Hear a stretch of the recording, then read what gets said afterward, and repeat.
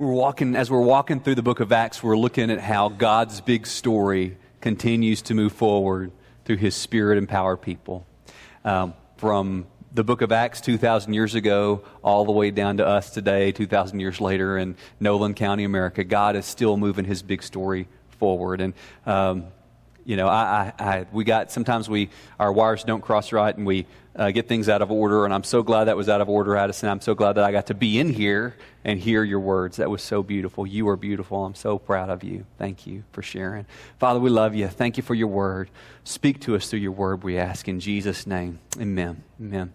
So, and while we were down there at the Frio doing middle school camp, we had the privilege of being in the Frio River, which it's called that for a reason. There are at least patches of water that are pretty Frio, and so we a lot of the kids were in tubes, and as we're in those tubes, the tube doesn't just stay in one place. As you're sitting there in that tube, eventually you'll find yourself kind of drifted over, maybe further upstream or downstream, I guess it would be, than you intended to be, or you'll drift over into some kind of gnarly looking moss and stuff, and kind of like that on that image of drifting. A few weeks ago, my family, we went on vacation down to South Padre, and the water was beautiful, and we were out there enjoying it. But you would look up, and somehow you would have drifted down like 3 hotels down the shoreline, and you weren't even paying attention. But there was a strong pull, and the kids, we were like, "Hey guys, you got to pay attention. You got to keep swimming upstream, because this current is taking you." But we'd look up, and they'd be like over there, like in Mexico, and we have to go get them and bring them back. And hey, you got to just work against the tide, against the stream, just to kind of stay in one spot. You got to work against the current just to even stay in one place. And there's this constant battle to keep our footing and to stay in front of our hotel, not drift away somewhere else. And I share that today because we're talking about God's grace and what it means to be rooted and grounded in God's grace. And God's grace, His goodness, grace can easily become one of those church words that we use a lot, but we don't think about what does that mean. And God's grace is the only place that our lives can be fully rooted and grounded. God's grace is His power to do in us what we could never do for ourselves. God's grace accomplishes in us and through us what we could never do on our own. It's His unmerited, undeserved favor and love and goodness that just rests on us that we could never earn or deserve. And a life that's rooted in God's grace is going to have some characteristics, and we're all prone to wonder.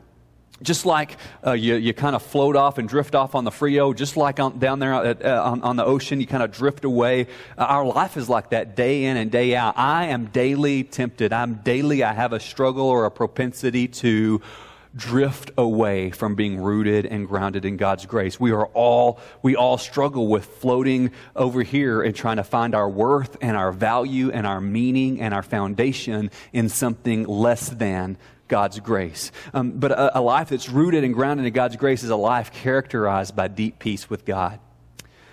Deep peace with ourselves, deep peace with those around us. A life rooted and grounded in God's grace is characterized by stability and goodness and the fruit of the Spirit. Not perfect, but I need to ask myself the question, am I growing in the fruit of the Spirit? Is God's grace producing in me goodness and peace and patience and love? It's a life characterized by generosity, by pouring ourselves out for others, a life that's becoming more and more free of striving to earn or deserve or to be accepted. God's grace produces humility in us. If I really have experienced and tasted God's grace, I'm not going to say, "Hey, look at me, everybody! Look at how awesome I am! That God's been gracious to me." I'm gonna understand that, like the common phrase that's said is that I am a beggar who is just telling other beggars where to find bread. And when you come to experience God's grace, you discover that you want to share that with everybody. There's enough for everybody. And all I am is a beggar who wants to tell other beggars where I found bread. It's not that I'm great or that I'm puffed up. Grace doesn't puff us up. Grace develops this deep humility in us that, man, God found me and I want to share Him with you too. But when we drift away from God's grace, when our lives drift from being rooted and grounded in God's grace, and we try to root them and ground them anywhere else, we develop this anxiety that we just can't ease. And we try all these different things to self-medicate. We try the acceptance of others. We try drugs, alcohol, addiction, whatever, and nothing will ease that anxiety in us. When we drift from God's grace, we get unstable and easily misled by other people, and we start looking to be defined by external things. We become inwardly focused and only thinking about me, I. And that even happens to entire churches. Entire churches, as they drift away from God's grace, drift away from just being astonished by God's grace and having this desire to share that. Churches can become inwardly focused. We've seen this before, right? We know what that looks like. Yeah, awesome response, guys. You're doing great. Churches can become inwardly focused to where we only think about what do I want as an insider, not what do people need that need to be reached. And as my life drifts from God's grace, I can feel this pressure to perform, this pressure to prove myself.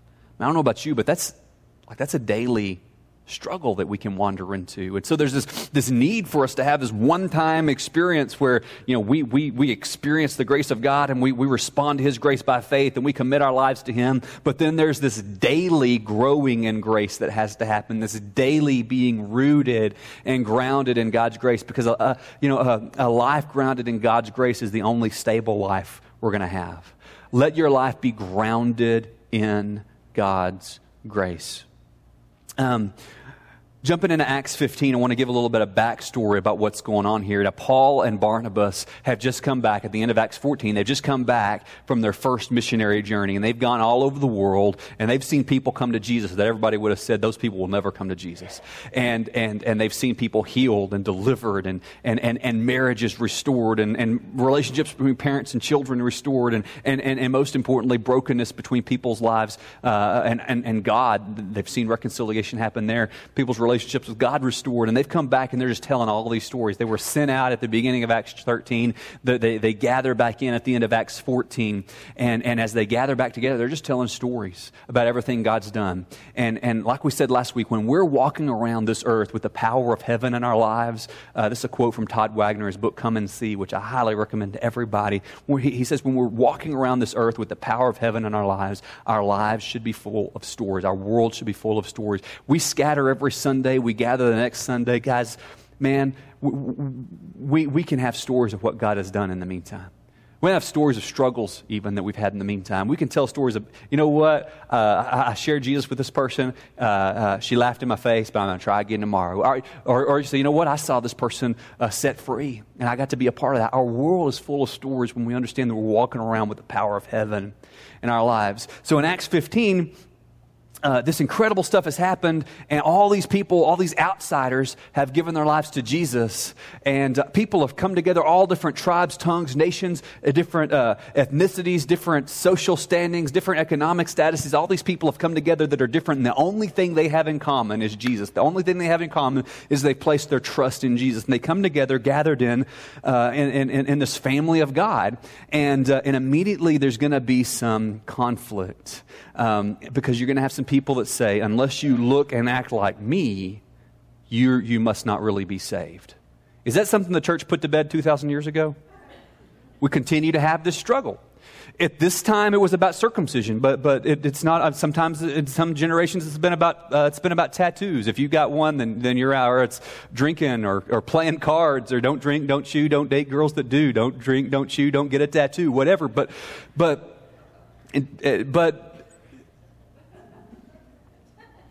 we're always looking for some kind of external quality to say, this is us and that's them.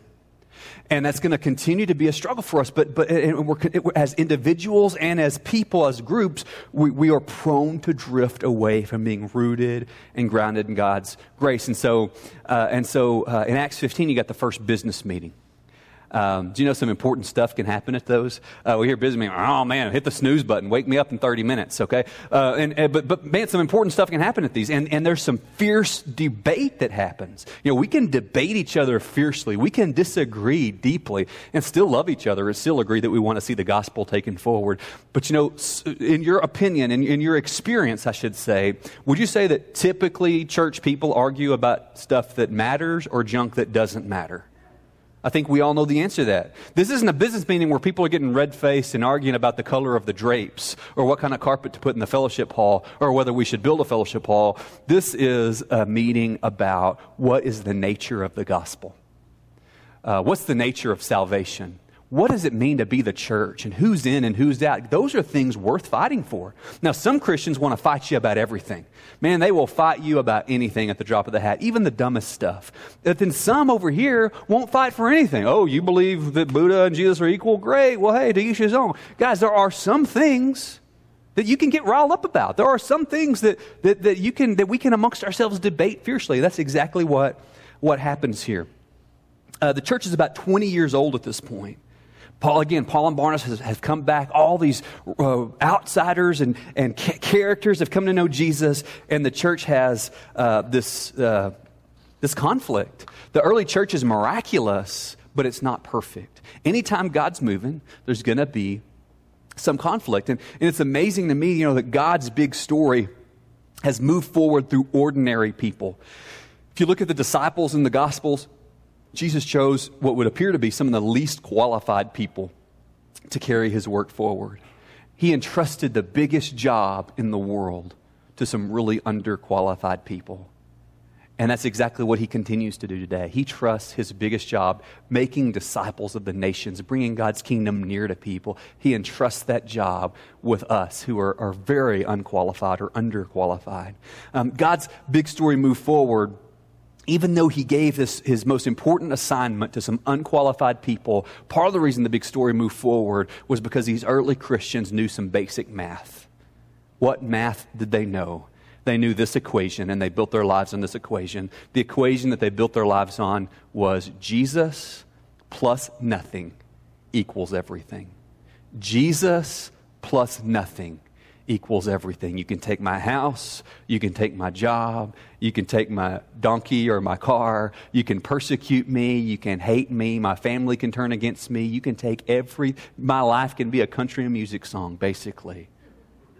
But if I've got Jesus, I've got everything. And that's math that we kind of wandered away from, but Jesus plus nothing equals everything. And they simply grounded their lives on this truth. And persecution comes and they say, you know what? But Jesus is risen. Man, I know Jesus rose from the dead. Oppression comes, famine comes, struggle comes, conflict comes. But you know what? I know Jesus rose from the dead. I know the Holy Spirit has invaded my life. Jesus plus nothing equals everything. So the early church is miraculous, but not perfect. And so all these people want to have the salvation that Jesus offers. All these different types of people start getting saved, and then conflict arises. Chapter 15, verse 1. Some men came down from Judea and were teaching the brothers, unless you are circumcised according to the custom of Moses, you cannot be saved. And we can see how these guys arrived at this idea. They said, hey, unless you get circumcised, you cannot be a real Christian. You cannot be saved. And we can understand how they would have this idea because God gave circumcision to Moses and to his people, even before that to Abram, as the sign, the external sign that you belong to God, that you're part of God's people. And Jesus is Jewish. The earliest Christians were Jewish. And so it made sense to these early Jewish believers that you have to become Jewish in order to be a Christian. But the thing is, there were 613 laws that the Jews obeyed. Circumcision was just one of them. If you add customs on top of that, a new believer could spend the rest of their lives learning how to be a Jew and spend their whole lives learning that and never have any time to get around to fulfilling the Great Commission. So there was a problem here. It's not that God has changed his mind. We're going to see in this chapter that it's not like God just said, oh, I'm going to throw the Old Testament away. It doesn't matter. No, it's fulfilled its purpose. And Jesus is now taking the story forward in ways that only he can. Okay? Verse 2. And after Paul and Barnabas had no small dissension and debate with, by the way, I mean, we keep doing this, right? So today it may not be circumcision, but it's something else. Unless you do this, you may not be a real Christian, and we got to watch that because that's drifting away from the grace of God. All right, so after Paul and Barnabas had no small dissension and debate, in other words, this is a pretty intense argument, Paul and Barnabas and some of the others were appointed to go up to Jerusalem to the apostles and the elders about this question. So being sent on their way by the church, they passed through both Phoenicia and Samaria, describing in detail the conversion of the Gentiles, and a Gentile again is somebody that's not Jewish. They brought great joy to all the brothers. When they came to Jerusalem, they were welcomed by the church and the apostles and the elders, and they declared all that God had done with them. But some believers who belonged to the party of the Pharisees rose up and said, "It is necessary to circumcise them and to order them to keep the law of Moses." You see that word, them. Now, these Pharisees, these are people that had opposed Jesus, but now some Pharisees have given their lives to Jesus, and they've been transformed, which is amazing. And Paul was one of these Pharisees. But God has done a work in his life and opened his eyes in ways that some of his Pharisee brothers haven't seen yet. But the Pharisee, even the Christian Pharisee, is always looking for us and them. Them. They must look like me. They must vote like me. They must think like me, whatever it may be. And so there's this heated debate. And so verse 7. And after there had been much debate, Peter stood up and said to them, "Brothers, you know that in the early days God had made a choice among you that by my mouth the Gentiles should hear the word of the gospel and believe." So Peter's saying, hey, remember when I went over to Cornelius' house and I didn't want to do that, but God told me don't call something unclean that God's already made clean. So I went and I preached the gospel, and his whole family reunion all gave their lives to Jesus, and they received the Holy Spirit. We baptized them. He said, hey, I was there. This happened. God did this. Verse 8. And God, who knows the heart, bore witness to them by giving them the Holy Spirit just as he did to us. He says, and he made no distinction between us and them. This is a theme that keeps getting rehashed in the book of Acts, that in Christ there is no distinction. Whatever ethnicity or social status or financial status you come from, the ground is level at the foot of the cross. Having cleansed their heart by faith. Now verse 10, therefore, why are you putting God to the test by placing a yoke on the neck of the disciples that neither our fathers nor we have been able to hear? And Peter said, hey, why are we asking these guys to do what we, throughout our history, have never been able to accomplish? And that's a really good word, because grace reminds us that I'm a beggar who's found bread, but legalism says, hey, we all need to work a little harder, right? And sometimes we do what Peter's saying here. We put a yoke on other people that we can't even bear ourselves. If you're a parent, do you ever do that with your kids? Do you ever expect your kids to be a better Christian than you are? You ever say, oh man, hey, you don't get to have a bad day. You don't get to be grumpy. You don't get to throw a fit, even though you just watched me throw 3 or 4.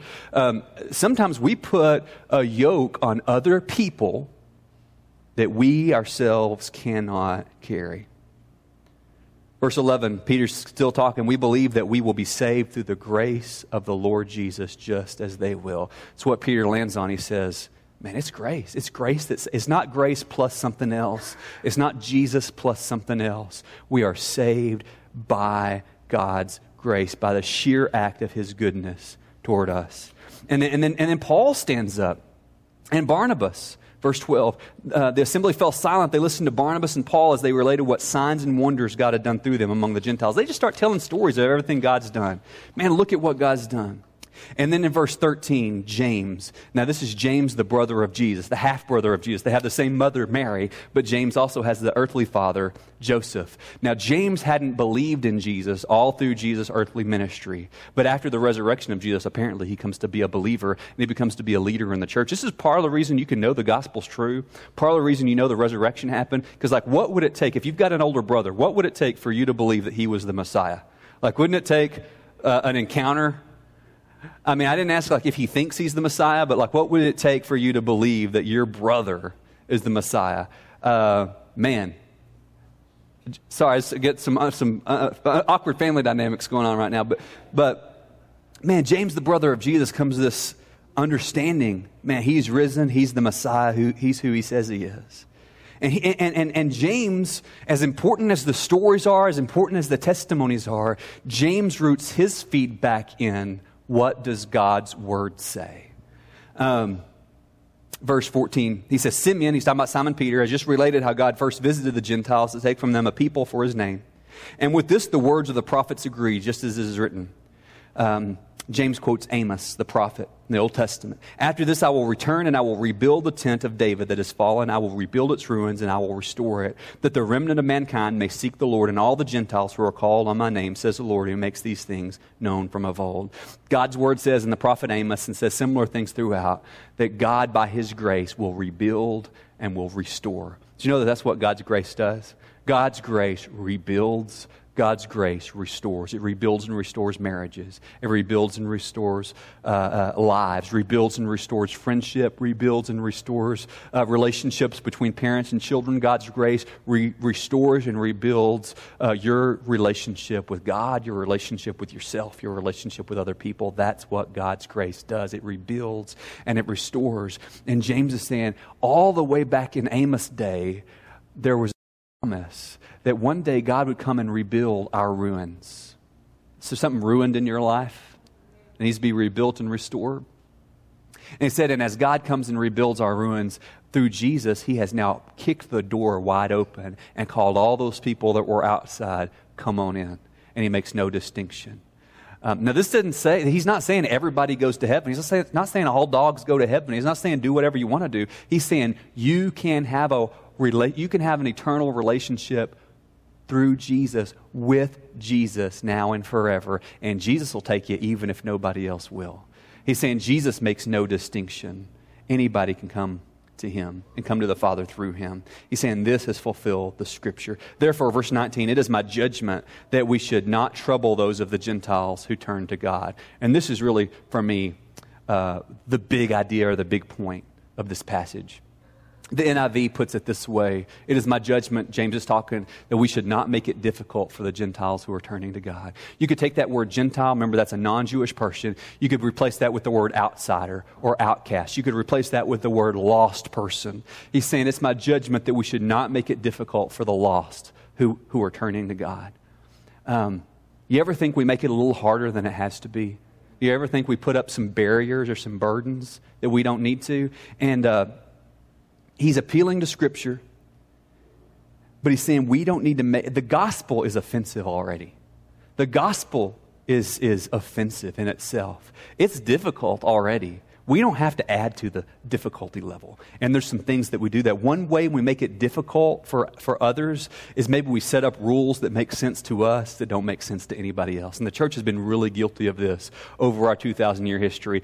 Maybe we move past the circumcision debate, but then we bring up other rules. If you got to keep this rule to be one of us. You got to look like me, talk like me, dress like me.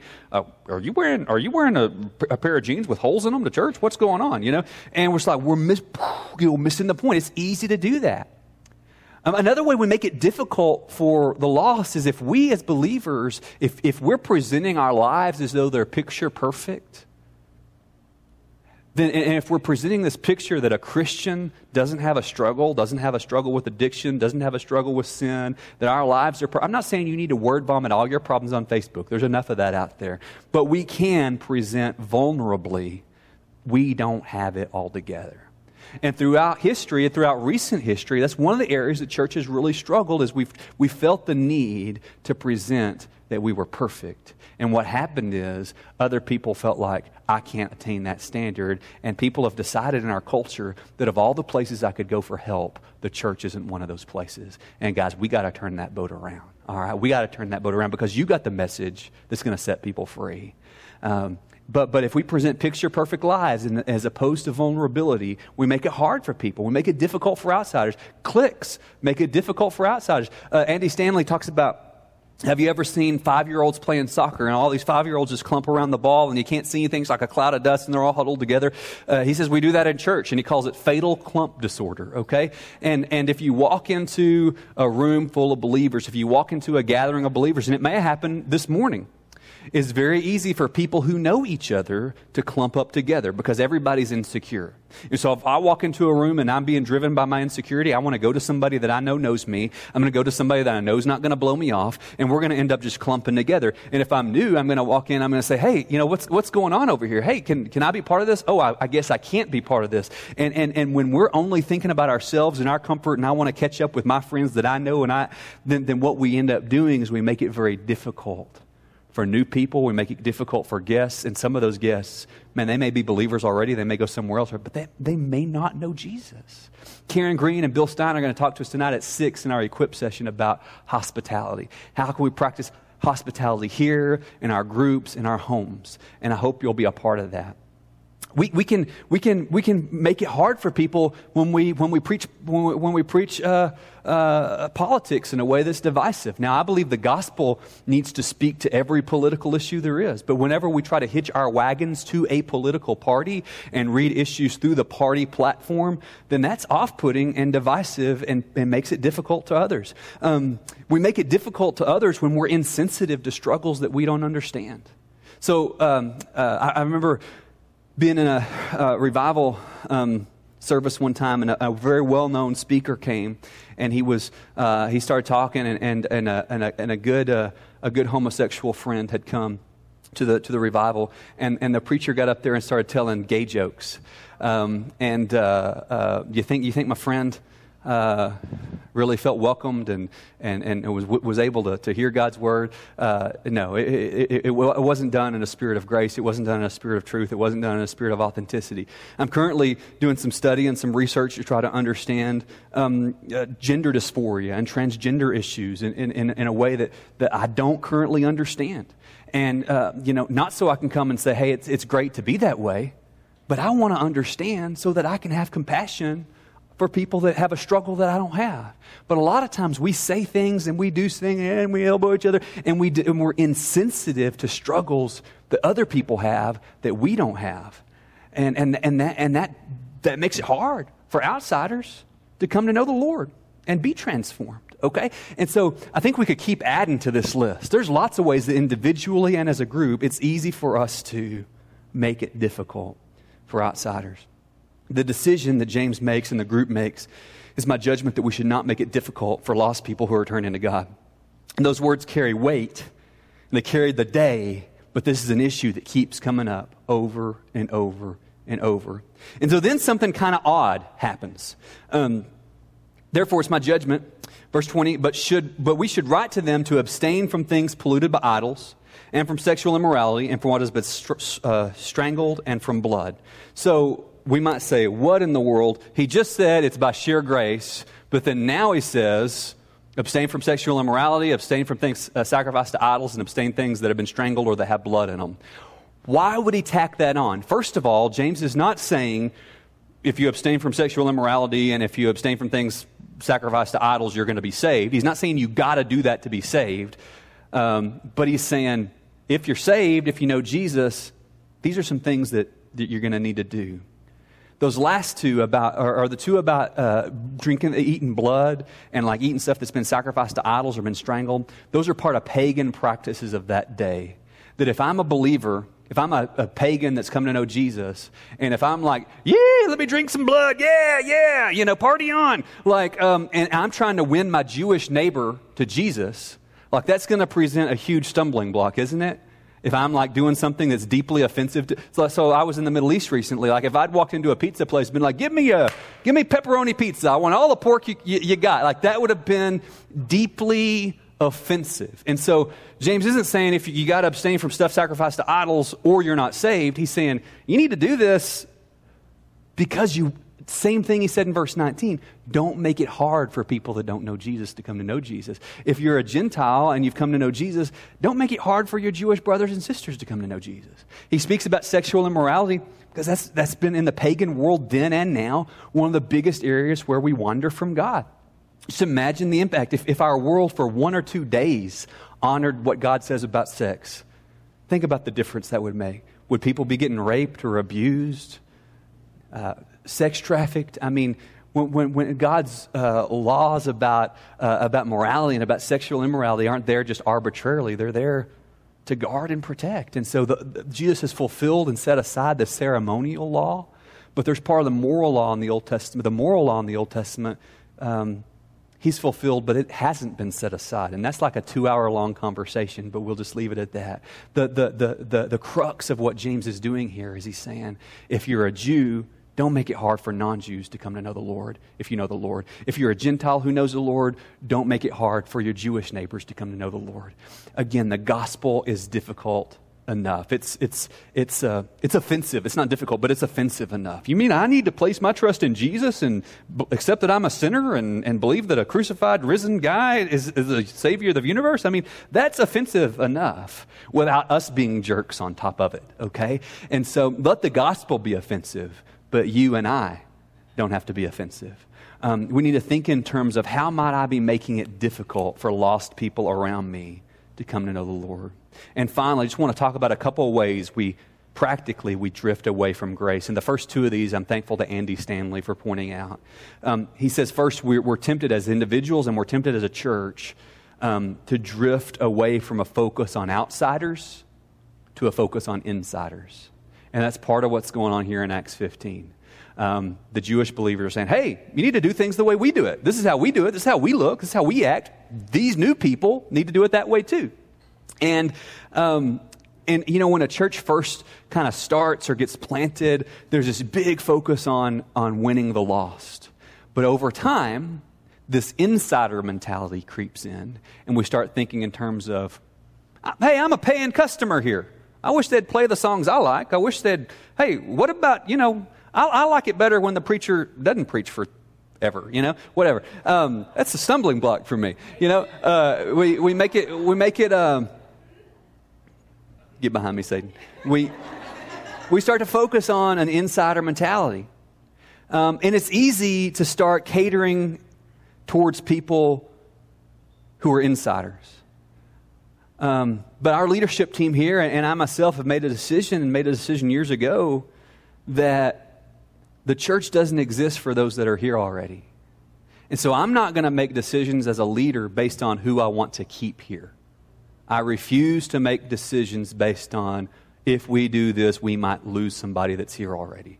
I refuse to make decisions based on who do I want to keep. We're going to make decisions based on who needs to be reached, because we've been given a commission to reach, to make disciples. So I care about all of us, but our job is to reach the lost.